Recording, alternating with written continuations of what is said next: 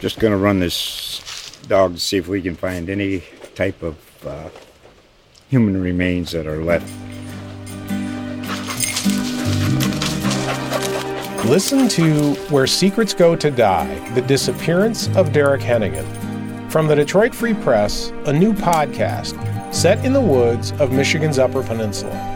Available on Apple, Spotify, Freep.com, or wherever you get your podcasts. In your mind, would constitute a successful year one for Coach Smith? Anyone thinks that success is winning games. So obviously, that's the main goal. That's what we're really trying to do. But I think a successful season would kind of just be obviously more wins than one game, and just us growing as a football team. Yeah. I feel like you guys have a chip on your shoulder because of kind of maybe the perception looking at the conference standings. Definitely think that there's a huge chip on our shoulder. I am last in the pack last year. We didn't really bring much to the table, and even in the outside of the division games. So, and I feel like, we feel like we could be better than that. And like I said earlier, just a lot to prove. So the chip on our shoulder is definitely going to help. Being the quarterback of the defense, we got great back throws, but we got these next guys stepping up, and that's kind of football. It's the next line up. So we're relying on them, and they have some big shoes to fill, but I have no doubt that they're going to be great. How much are you paying attention to the quarterback situation? It's tough. I've gotten that question a lot, actually, and my kind of deal is I'm blocking for him, and I got to block guys like Kee over there, and he's running off the edge, I'll sprint. So I'm so focused and tuned in on that it's kind of hard for me to watch what's going on behind me. So I just know that whoever it's going to be, they're going to be great. I'm not worried about it. And thank you.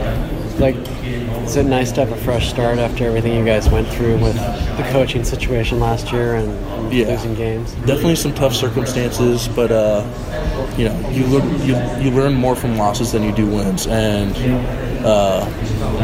kind of let those losses propel you, and at the same time you got to put it behind you. So there's a balance that we got to kind of find, but it is nice to have someone who, I just said, he's been here before. He won games, he won the Fiesta Bowl, and we're trying to get back to that, and he knows how to do it. So was there a rock bottom last year? I don't know about rock. It was just a tough season, and when Coach A left, that's a tough deal, and it really just shows kind of football is a business, and college football is a business, and Coach A gave us everything he had, and I love the guy. And it was a tough situation, definitely, but just got to keep, you got a game on Saturday, so you got to kind of focus in on that.